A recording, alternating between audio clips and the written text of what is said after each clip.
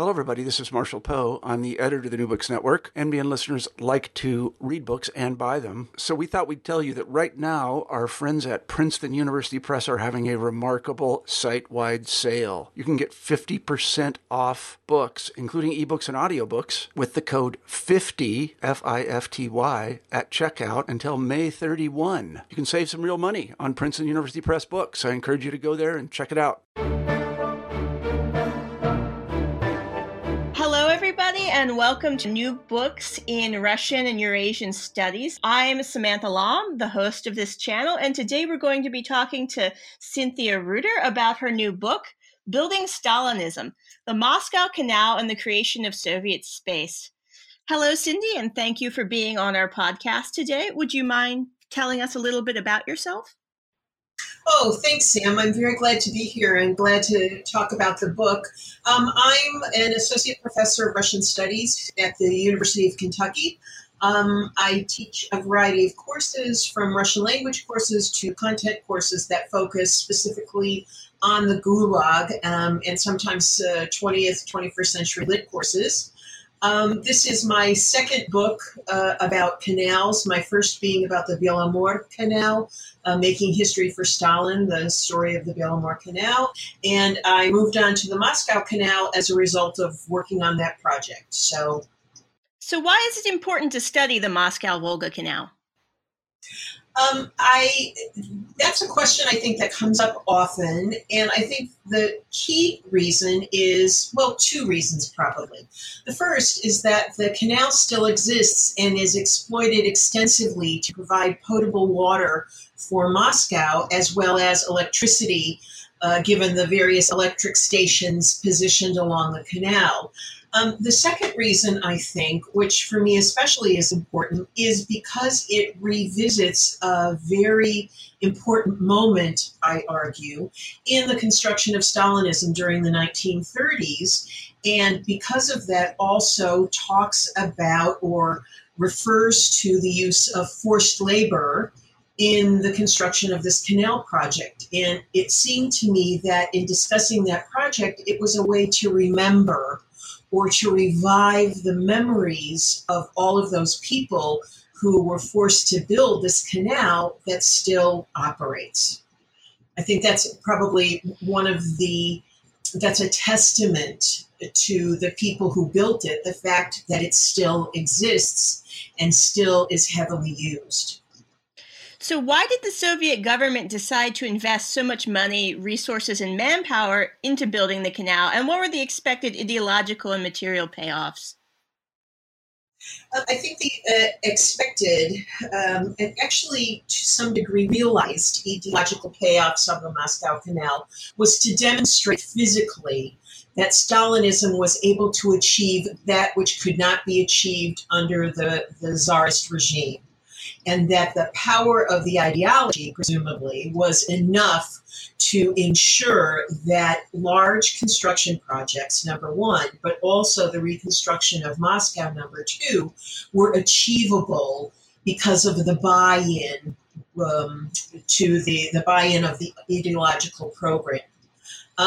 I think when we talk about ideology, though, it gets a little bit slippery when we talk about the Demitlag, the Gulag forced laborers who built the canal, because I'm certainly not convinced, based on what I read, that everyone bought into the ideology.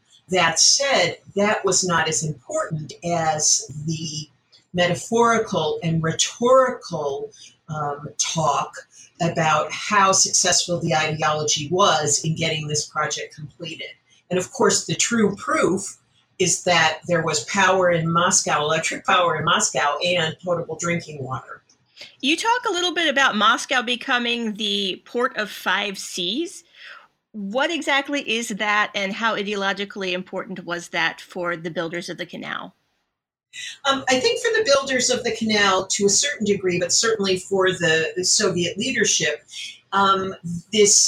this trope of Moscow as the port of 5 seas did a couple of things. Number one, it meant that Moscow was accessible from all points on the globe, thanks to this access through the Moscow Canal and to these 5 seas. It also meant that the message from Moscow could be sent out all over the world in a most physical way through shipping goods and people from Moscow to points within the Soviet Union and beyond. It also helped support the idea that Moscow was the one true, at least in my reading, that Moscow was the one true Soviet, socialist, Leninist, Marxist capital.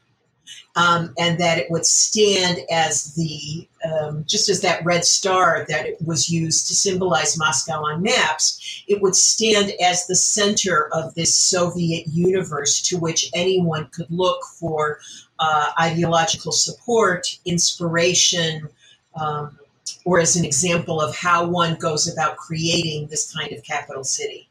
So, as with all dam projects, a fair number of people were displaced by the Moscow-Volga Dam construction. How did they react to being displaced, and how did this affect their perception of space? I think that some people, from what I've been able to ascertain, didn't mind it. Others, of course, felt that it was absolutely horrible, because what was happening is that folks were being moved from areas that they and their families and their fellow citizens or village dwellers had occupied for centuries. And so this displacement, this physical displacement, also produced emotional and psychological displacement, the cutting off of one's connection to the land that you have lived in, farmed, benefited from, profited by for many, many years. There was a move to establish new settlements, for example, Ivankova, which was displaced by the construction of the Ivankova Dam and the Moscow Sea. A new village was built, and of course, many people, their homes were transported by forced laborers to these new locations, so that while they had the homes that they used to live in this new village, they nonetheless did not have the same land. And so I think that that was, for those folks, a difficult move to make on the one hand. On the other hand, it was an emblematic event, in my reading, of the Stalinist ideology, because what it was doing was literally washing away the past and constructing a new present and future. In addition, with this washing over, the submersion of cities, towns, recreation areas, fields, cemeteries. It was part and parcel of this notion that Soviet power could overtake any landmass that it sought to conquer. And building the Moscow Sea, the canal, the dams was one way of accomplishing this. And once again, goes back to that notion of physically inscribing itself into the landscape, being it by submerging former villages and towns, or constructing locks, dams that rose up from the ground. You focus a lot on the use of forced labor in the building of the canal. How would you say that the use of gulag labor differs from, for example, forced serf labor used to build other monumental projects in Russian history? For example, Peter the Great's St. Petersburg. You know, that is an especially appropriate and great question that I've had to confront and think about before, when students have asked me about this as well. For example, a student who was from Egypt and who asked how gulag labor differed significantly from the people who built the pyramids or those who worked on the Suez Canal. And I guess my sense of this is that while there was ideology present in those other projects, and certainly a Petrine ideology, if you could call it that, with Peter the Great constructing St. Petersburg, I think that the Stalinist model differed significantly for a couple of reasons. Number one, there was a very strong ideological component that targeted particular groups within the population. It was not just culling forced laborers from the Russian population. It was focusing on social miscreants, on enemies, purported enemies of the state, purported saboteurs, purported enemies of the people who needed to be separated from the general population and punished for their opposition or seeming opposition to the state. I don't think that that kind of organization was in place when Peter the Great was building St. Petersburg or when the pharaohs were building the pyramids, even though there was ideology there. I also think that, especially in the 1930s, and this fell away to some extent in post-war Stalinism, there was also the idea that a forced labor project would serve as a re-education tool, and that in doing these labor projects, people would be reformed, that wonderful Russian word, перековка. They would be reforged into new Soviet citizens as the result of their labor. And this certainly wasn't the case, for example, in the German concentration camps, where extermination was the call of the day. There was no sense that anyone in the German concentration camps were going to be reformed, reforged into model Aryan, model German citizens. Whereas in the Stalinist labor camps, at least in the 1930s and afterward, there was this sense that you could become a true Soviet citizen by offering your more or less free labor in service to the state. And I guess for me, that's the significant difference. The targeting of certain populations, ethnic groups as well, and the parallel notion that you, if you were a criminal, you could be restructured, right, remade. This reforging metaphor is very strong and certainly is concurrent with all the industrial metaphors that were apparent and pronounced during the 1930s.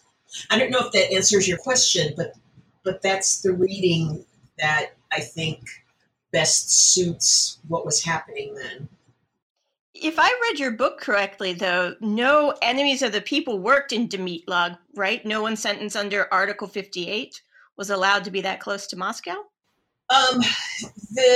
Those sentenced under Article 58 initially were working in labor settlements close to Moscow.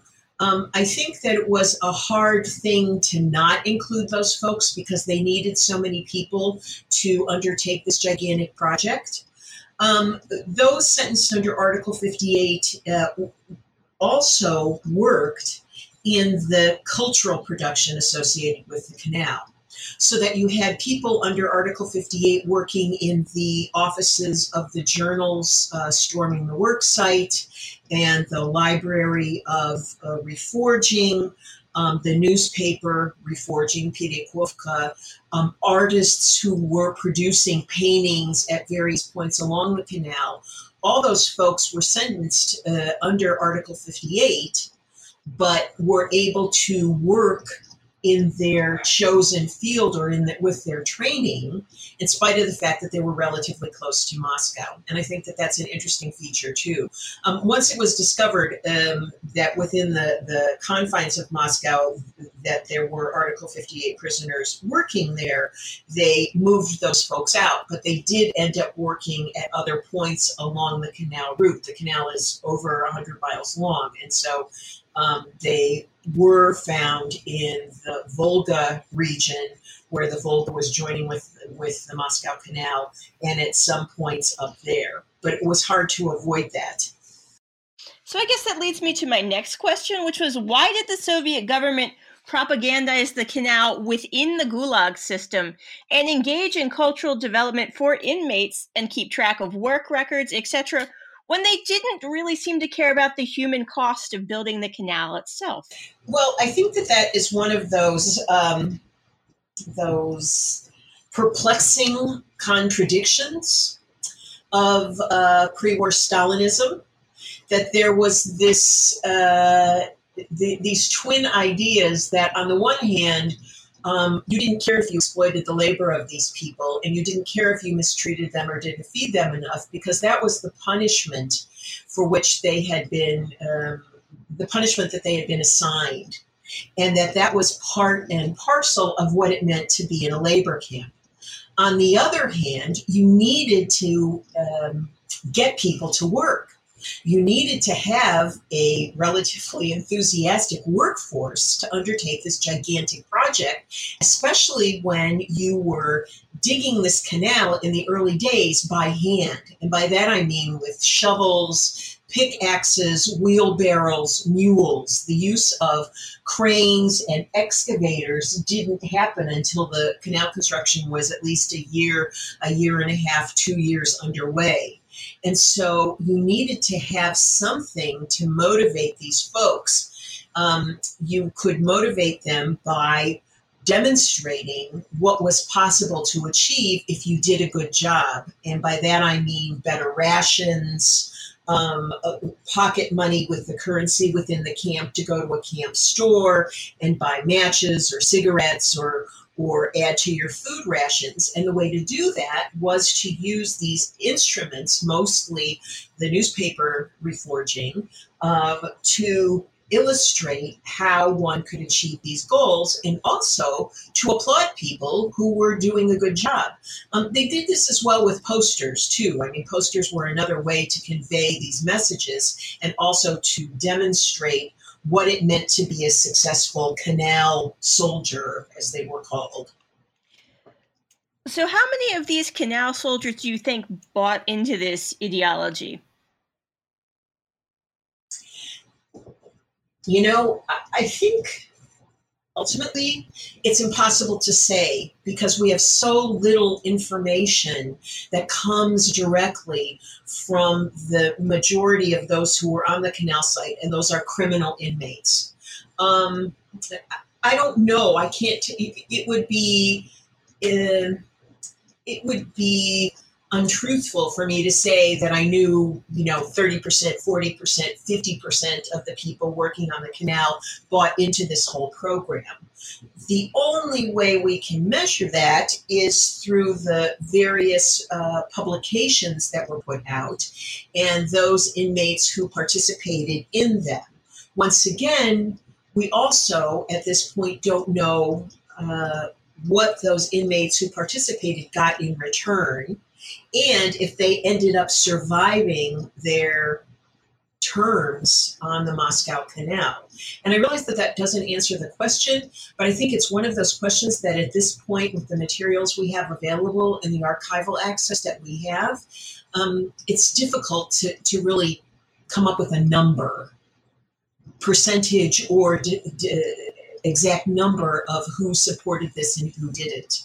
I also think that one of the things that we overlook when we're looking at the 1930s is that many people, and once again, I can't give a figure, but many people did buy in because it represented belonging to a group, supporting the cause, feeling part of something bigger than yourself. And for some people who came up and matured, having been born shortly before and after the revolutions in 1917, they didn't know anything else. And so this looked to be a way to establish the Soviet Union as a world power and to do your small part in order to do that. Certainly, arguably there were lots of inmates who were working on the Moscow Canal who could care less for ideology and who were only laboring in the hope that they could get their sentence reduced so that they could be released and get an early release. I think there was something like over 50,000 prisoners who managed to get an early release thanks to their labor. But I think statistically, it's hard to prove these things. Well, how many people, for example, engage with initiatives such as literacy campaigns? This, too, is hard to determine because there were cultural posts along each of the sectors, the construction sectors of the canal. There isn't, I have not been able to find, which doesn't mean that it doesn't exist, but I've not been able to find data, for example, that shows how often a reading circle was used, or how many prisoners came to a kulturnia dziel, right, a cultural sector, in order to get taught how to read, or in order to have access to books, or in order to listen to music or learn how to play an instrument or whatever.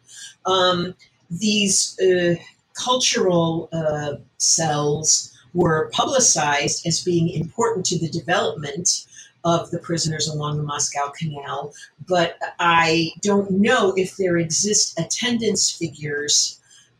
It would seem to me that there should be something like that, but the archive of the Moscow Canal itself at the Moscow Canal headquarters is a closed archive, and it's very difficult to gain access. And I also think that one place where we might be able to find out about this information is in the personal files of some of those who were imprisoned on the Moscow Canal, but those personal files are not accessible unless you are a family member. And so there might be pockets of information that I simply was not able to discover in doing the research. I'm just sort of surprised that they didn't list it in Otchoti. You know, my book I wrote on the Constitution, and for every constitutional discussion circle, they had huge lists of attendance. They broke it down by gender. They sometimes even broke it down by profession. And when I look at stuff on Kolkhozy, they do that too for different reading and discussion circles. They have all sorts of information on attendance. Now, they may not tell you what they discussed or how long that happened, but they tell you everybody who came. So I'm just sort of surprised. Right, and I think actually two things come to mind here. Number one, I would guess that information is available, but I have to say that when I was doing the research for the book, I wasn't necessarily looking for that as much as I was looking for evidence of cultural production, especially inmate cultural production. And so the numbers were not as important to me, for better or for worse, as getting the basic information that there were, in fact, these opportunities for inmates. For me, that was something that had not been studied that well before in terms of the Gulag. And also, I'm coming at it not from the point of view of an historian, that's not my training. I'm coming at it from the point of view of culture and spatial issues. And so it just wasn't something that I looked for. To me, your question is superb and also suggests that one of the things that I hope I said in the book, that there's more to be said about the Moscow Canal, and that this first study of it could not cover all of the information. And it seems to me that would be a great extension of my work for someone to undertake, to see if it's possible to get this data, what it meant, who was participating, are there concrete numbers or whatever. It was just out of my purview. So what did these artistic depictions that you focus much of the book on about the canal, both created inside the camps and outside the camps, add to our understanding of the canal in particular and of Stalinism in general? Why are they important? The most simple, or in fact simplistic answer would be the fact that they exist attests to the importance of this construction project, that the Moscow Canal was a subject at all for painting in particular, which is what I talk about a lot, but also for literary works and documentary literary works, attest to the fact of how important this project was and how it was advertised for its importance. What I think it also illustrates about Stalinism was I hesitate to say whitewashing, but the casting of a forced labor project in a very positive, sanitized light. All of the depictions of the canal construction that I have seen by artists working within Demietlog and outside of Demietlog, and writers working within Demietlog and those who are working outside of Demietlog obviously construct a metaphorical, pictorial, literary space that applauds and celebrates Stalinism and does not pay any attention to, and understandably so, the negatives of this whole Gulag experience. I think in part that is because it was impossible to do that in the 1930s, that one of the elements of socialist realism was to present the Soviet reality in the process of becoming as impossible as an aesthetic as that was. But the motivation was to celebrate what was happening, to advertise, if you will, what was happening, to demonstrate how this ideology was succeeding. In conjunction with the Moscow Canal, the head of Demietlog, Simeon Firin, was arrested before the canal opened. And he was one of many Moscow Canal personnel who were victims of the purges, especially in 1937. Well, what ends up happening there is you can't celebrate a canal that was supposedly supervised by supposed state enemies.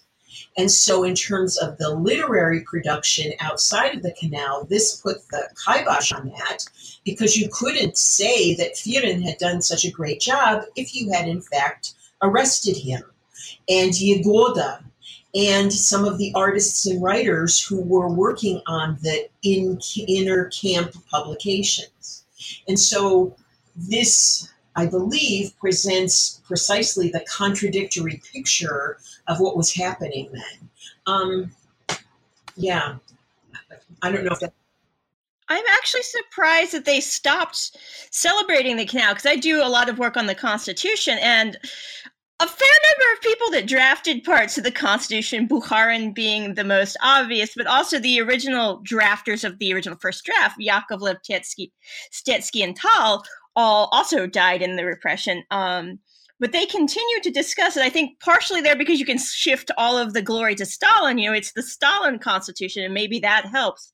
But interestingly enough, they don't stop glorifying the Constitution. They have huge discussions of it in 1937 at the height of the repression before the election campaigns.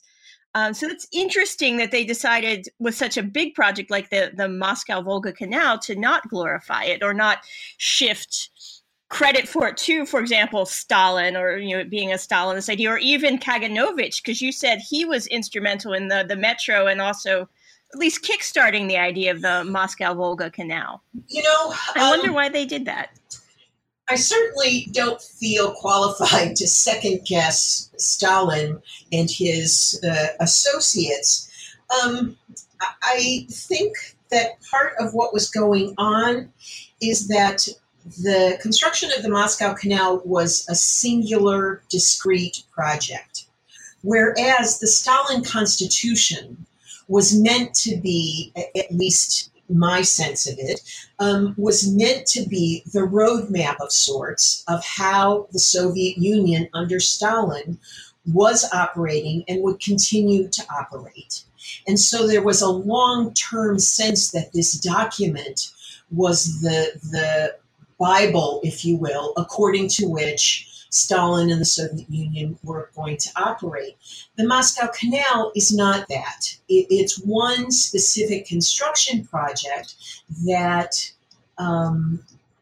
enabled Moscow to survive, really, and to continue to survive even to this day.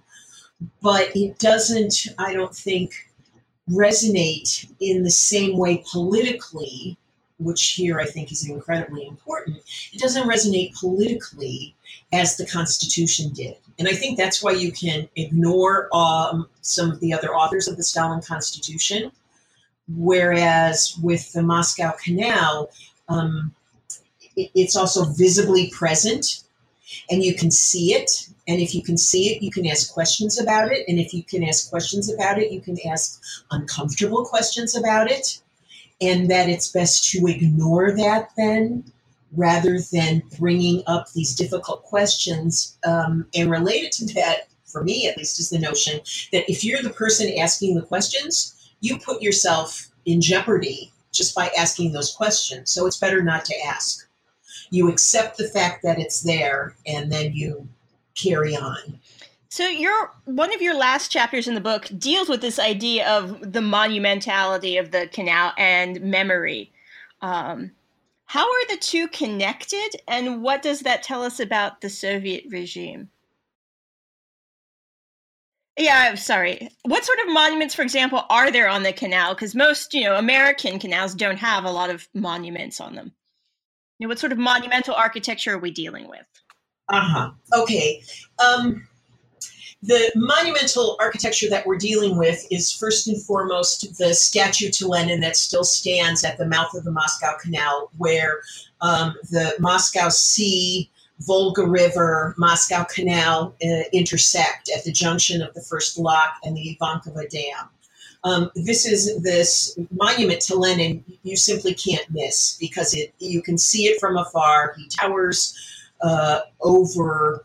Well, at least now he towers a bit over the trees. When the canal was first constructed, the trees weren't there, and so he was monumentally present when you entered or exited the Moscow Canal. The monument to Stalin, which was taken down in the early 1960s, the absence of that monument, I think, speaks almost as profoundly, because you can still see the pedestal for that monument. Its absence speaks as profoundly as the ongoing presence of Lenin. The other monuments, if we can call them that, and I would argue that they're monuments to architecture, are all of the canal locks, each of which was designed by a prominent Soviet architect of the time, and each of which is different, such that the architectural styling, the architectural metaphors that the architects brought to those projects makes them monuments, in my mind, to not only the architects who designed them, but to the canal laborers who built them. This is especially evident if you're sailing on a boat in the canal and you see canal towers rising majestically above the water when you're in the lock and or leaving or approaching a lock, that suddenly from this tree-lined waterway ahead of you, you see wonderfully constructed and architecturally interesting towers that mark the entrance and exit to various locks. So I think those monuments, such as they are still they still exist on the Moscow Canal and are still visible to anyone that takes a cruise on the Moscow Canal. Those monuments don't necessarily carve out memorial spaces. And when I talk about memory, I have in mind memorials dedicated specifically to the laborers on the canal. There's one of those memorial spaces at Dubna, which is a stone, an engraved stone with some flowers around it, a granite rock, I guess you would call it, boulder. Another is the cross that was put up on the banks of the canal in Dimitrov, marking the canal's construction. And then another is the stone placed at the base of this steel cross that's on the banks of the Moscow Canal in Dimitrov. Those memorial spaces, as well as the chapel that was built by the Moscow Canal Museum in Yakhrama, are dedicated not to the designers and not to the party elite and not to the directors and those responsible for managing the Dimitrov camp, but are instead dedicated to the people who built the canal. The official figure that one finds in the archives for those who died building the Moscow Canal is over 22,000 people. It seems to me that with a labor force that huge at various times during the construction project, the death toll has to be higher. Well, you said in the book that you thought that maybe they fudged the figures, basically, that they would account only for certain types of death, not people who died later after long-term injury or long-term illness or prolonged health, toll that took place during their term. So then, probably workplace accidents, or that they had this tendency to actually chase people off the canal site and let them go die in the woods so they didn't have to count them. Well, yeah. I mean, I think that when you're charged with this huge project and you're not necessarily given everything that you need to do this project, and by that I mean, plenty of excavators and mechanized industrial equipment to help you dig this canal, you cut corners wherever you can. And one easy way to cut corners is to not count all the people that have died, or to abandon people who were on the verge of dying, so that you no longer bore any monetary or social responsibility for them. The archivist that I worked with, Ivan Kakurin, told me repeatedly that the 22,000 plus figure that he came up with, he was the person who came up with this figure, is based on the actual documents in Garth, in the State Archive of the Russian Federation. The problem, though, is that there were documents that were preserved after the canal's construction, but were destroyed when the Germans invaded in 1940, 1941. And as the Germans got closer to Moscow, a lot of the documentation that was from the Demitlag camp was destroyed wholesale. It was supposed to be moved to another place, and it was destroyed. And it could very well be that in those records are additional data that show a more accurate count of those who perished in the construction of the canal. But that's merely conjecture. I have no absolute proof for that. So at this point, it's just a matter of coming up with suggestions or suppositions as to what actually happened. Well, and you're assuming that whoever made the reports was honest in the first place. I do a lot of work with collective farm statistics, and they cook the books routinely. And then you end up with weird situations where they've given, for example, the regional committee data on how much land they have, but they've lied about how much land they've reclaimed. So they end up with crop planting plans that are larger than the square acreage of the actual kolkhoz. Yes, exactly. And I think what you just described, I have no doubt that also happened at Demitlag, also happened on the Moscow Canal construction site. I mean, it's no accident that Tufta became such a widely used vocabulary term, in part starting with the construction of the Belomor Canal, because I think Tufta permeated all of these projects. And you and I both know that in many ways that was an official's way of self-preservation. That took the book so as to show that, oh yes, I'm doing a good job, I'm fulfilling my plan, I'm doing what you told me to do, when in fact the reality differed from that significantly.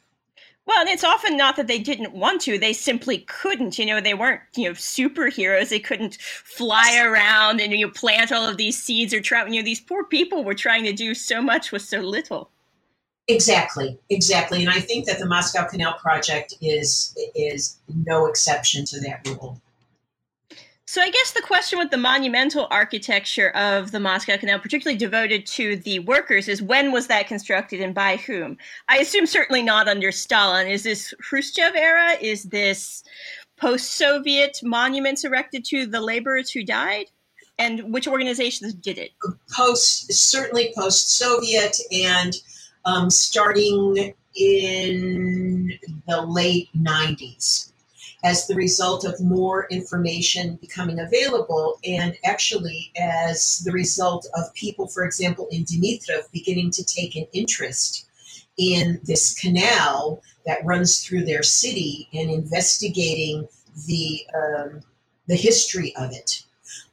I think we have to thank Nikolai Fyodorov, who was a newspaper editor in Dimitrov, who was the one person who single-handedly brought the topic of the Moscow Canal back into the light, so to speak.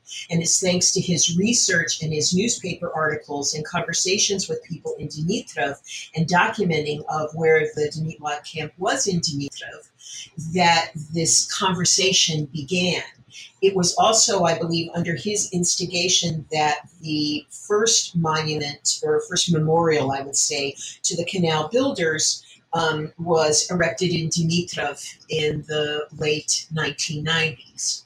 Subsequently, other people, for example, Mikhail Bulanov, took up this cause and wanted to explore the history of the Moscow Canal, and they were instrumental. He was instrumental while he was alive, and then people with whom he worked in Dubna to plant that large granite stone as a headstone, so to speak, in Dubna in memory of the people who built the canal.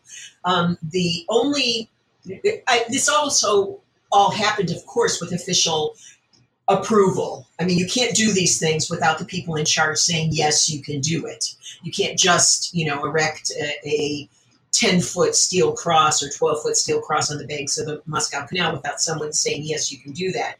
And that certainly was the case in building the chapel on the territory of the Yakhrama district offices of the canal, which is also the same place that the Museum of the Moscow Canal is located. There, officials of the canal and of the Dmitrov region, I believe the governor of the Dmitrov region or the head of the Dmitrov region, gave permission to do that. But that too, that chapel was built in 2007 to celebrate the 70th anniversary of the Moscow Canal. And so, was Memorial involved in any way? I think that Memorial, to tell you the truth, I think probably local folks who were part of the Memorial movement were part of that. But I don't think, based on what I know and based on the conversations I had, that Memorial was instrumental in constructing both the Moscow Canal Museum and the chapel that's on the territory of the Yakhrama district headquarters. I do think that the Fyodorov, for example, did work with Memorial and relied on some of their archival materials to do his own work. And so in that regard, they certainly supported his initiatives to remember these people as part of their overall function. Most recently, this group of gentlemen who run the MoscowVolga.ru website, they haven't constructed anything physical, but what they've done is they've created a website that in many ways is arguably a memorial to all the people who built the Moscow Canal. What they've been able to do is contact relatives of inmate laborers and find out about the personal stories of those people. And bit by bit, person by person, they're building a catalog of biographical information about these Moscow Canal laborers. And I think in its own way, that is a memorial. I mean, granted, it's a virtual memorial space, but a memorial nonetheless, or an attempt to reclaim the memory of these people on this site. So I guess this brings me to my last question for today. What is the legacy of the canal today? That is a fascinating question, the answer to which depends on who you ask. I think for the guys who run the MoscowVolga.ru website, the legacy of the Moscow Canal is both as a contemporary testament to those who built it and as a functioning canal, but also its legacy is as one of the most permanent, visible, physical manifestations of the terror of Stalinism. And you don't necessarily get that by looking at the buildings, but the fact that they exist is a result of Stalinist terror. And I think that's one of the legacies. Another legacy, it has to do with those people who currently run the Moscow Canal and have been running it since it opened in 1937. The people who work on the canal today are paid terrible wages, but have a sense of pride in their ability to keep this waterway functional and to keep it supplying water and electricity to Moscow. That too, I believe, is part of the Moscow Canal's legacy. The fact that people are willing to continue to work on its survival and functioning is part of that legacy. I guess the other thing is that the Gulag legacy of the canal, just like the Gulag legacy of so many things in Russia, is highly problematic because in my reading, Russia has still not made peace with, or if it's ever possible to do that, or managed to understand and publicly talk about the Gulag in a way that I think would be satisfactory. This is especially troubling when you start to hear about people who believe that Stalin was the greatest ruler in recent history, or that the lessons of Stalinism should be looked at again and reapplied to Russian society. Yeah, I mean, it's really hard for me to answer that question because I think that there is such a tangled web behind what happened and currently what is happening that it's hard to parse out exactly what this legacy is. I don't know if I've answered your question adequately, and I apologize if I haven't, but the whole Gulag legacy has yet to be thoroughly examined in Russia, and I don't know if it ever will. And some people might ask, well, why does it need to be? And it seems to me it needs to be because it was such an integral part of Soviet life for 40 years, 40, almost 50 years. And to not deal with that is not dealing with an essential part of the country's history and also one of the formative experiences that has created the country that we have today. Well, out in Kirov, so Kirov was a region of exile, even going back to the Tsar. You know, they have monuments to people like Saltykov, Shchedrin, and Gertsin, who was exiled here. And both of them hated Kirov, apparently, at the time, called Vyatka. So there's, I think a longer legacy of, this displacement of people using physical exile as punishment in Russia, and also, forced labor. Weirdly enough, Dzerzhinsky was actually in a forced labor camp under the Tsars up here in Kai district in the Kirov region. They have now built a Dom Musée to Dzerzhinsky, which is equally problematic. So I think it's a longer legacy than perhaps just the Soviet period. And I don't know that the Russians think of it as odd since it has been such a part of Russian history. I mean, sending people into exile has been, since Ivan the Terrible, a way to deal with people you didn't like. Well, I think on the one hand that you're correct, that there is a historical precedent for this, and clearly this was happening long before the Soviets came to power. I guess the difference for me is the widespread, wholesale use of exile, forced labor, forced resettlement that happened under Stalin. From the special settlers to the labor camps, to the forestry camps, to the mines in Kolyma, under the Tsars, it was never as widespread as it was under Stalin. I think that's because they lacked the infrastructure to do so. The Soviet Union had the use of modern railway and census technology, which they used to keep track of people better and to move them quicker. I'm not sure that the Tsars would have done differently had they had the ability to do so. Well, yeah, I guess for me, though, I never, and this is an area, of course, that I'm not as well versed in. I never had the sense, though, that under the Tsars, there was a sense of deporting or categorizing or inflicting punishment on large groups of people. Maybe they would have done that. I mean, who knows? Now we'll never know if they were to do that. But I think that there was a certain level of terror that was imposed on all of society during Stalinism that was absent under the Tsarist regime. And this sense that at any moment you too could be victimized by the system and could be separated from your family or incarcerated or killed or resettled. I just don't see that as being as prevalent as in Tsarist history, number one. And number two, I think the ideological element that was introduced by Lenin that we need to find and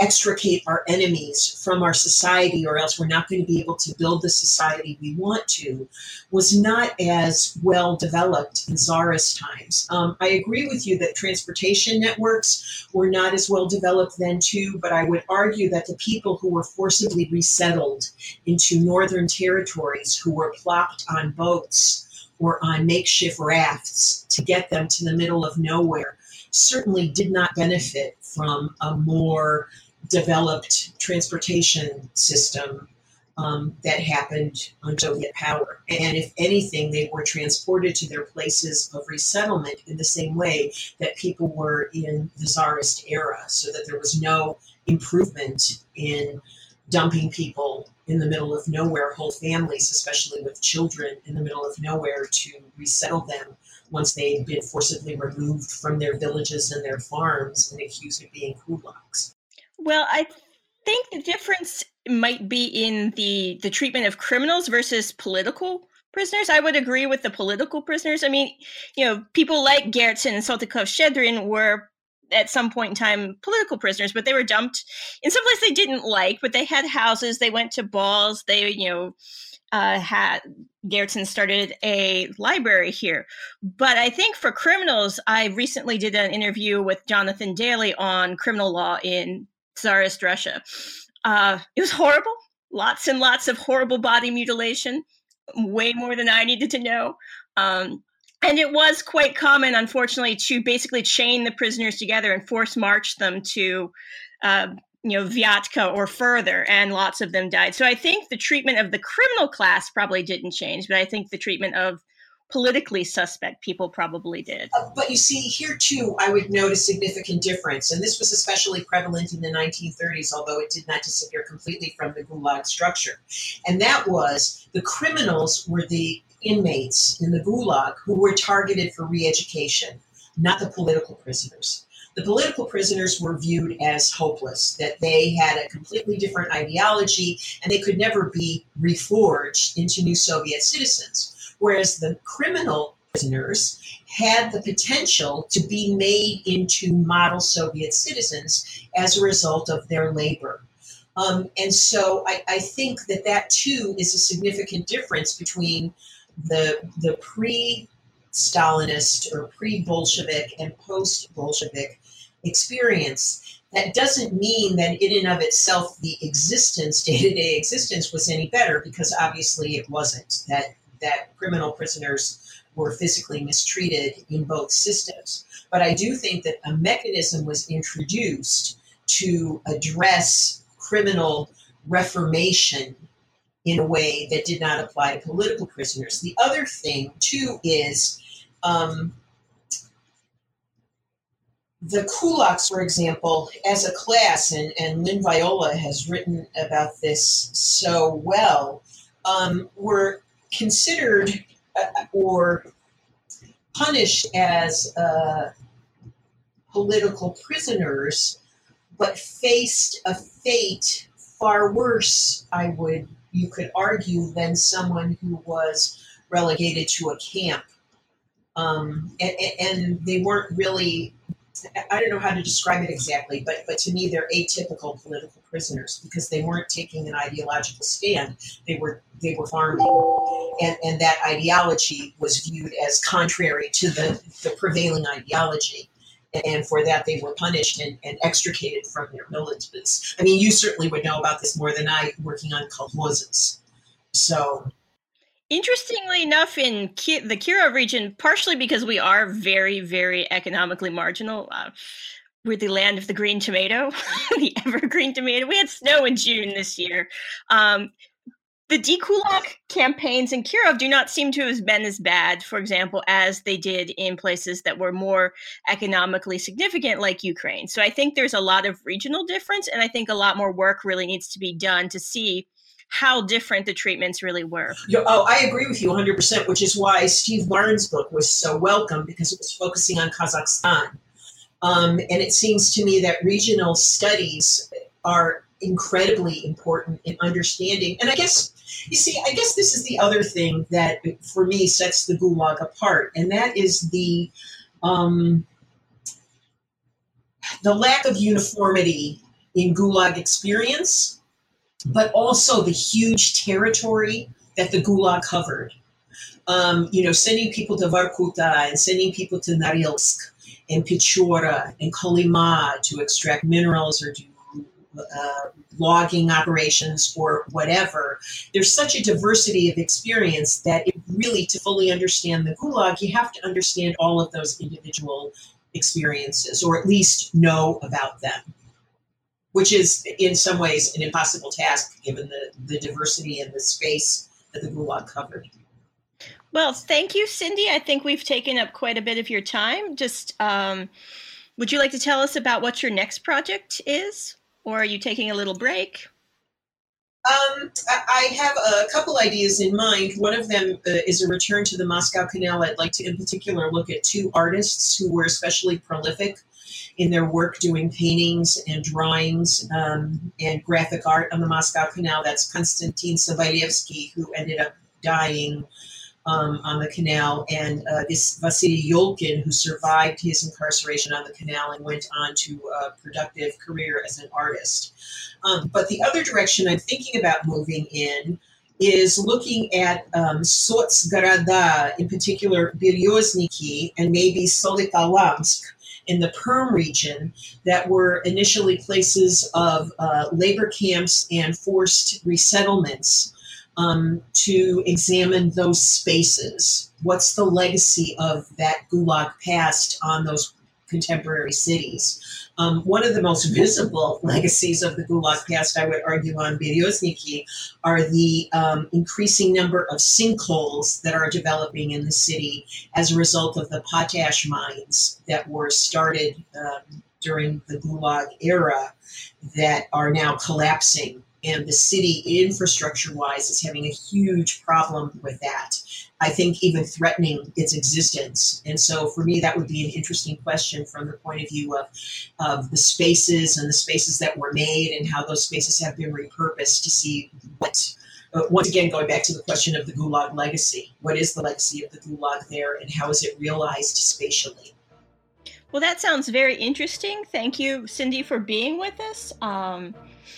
And so I guess we're going to sign off here. Thank you for talking to us, and goodbye. Oh, goodbye, and thank you, Sam, for speaking with me. I really appreciate it.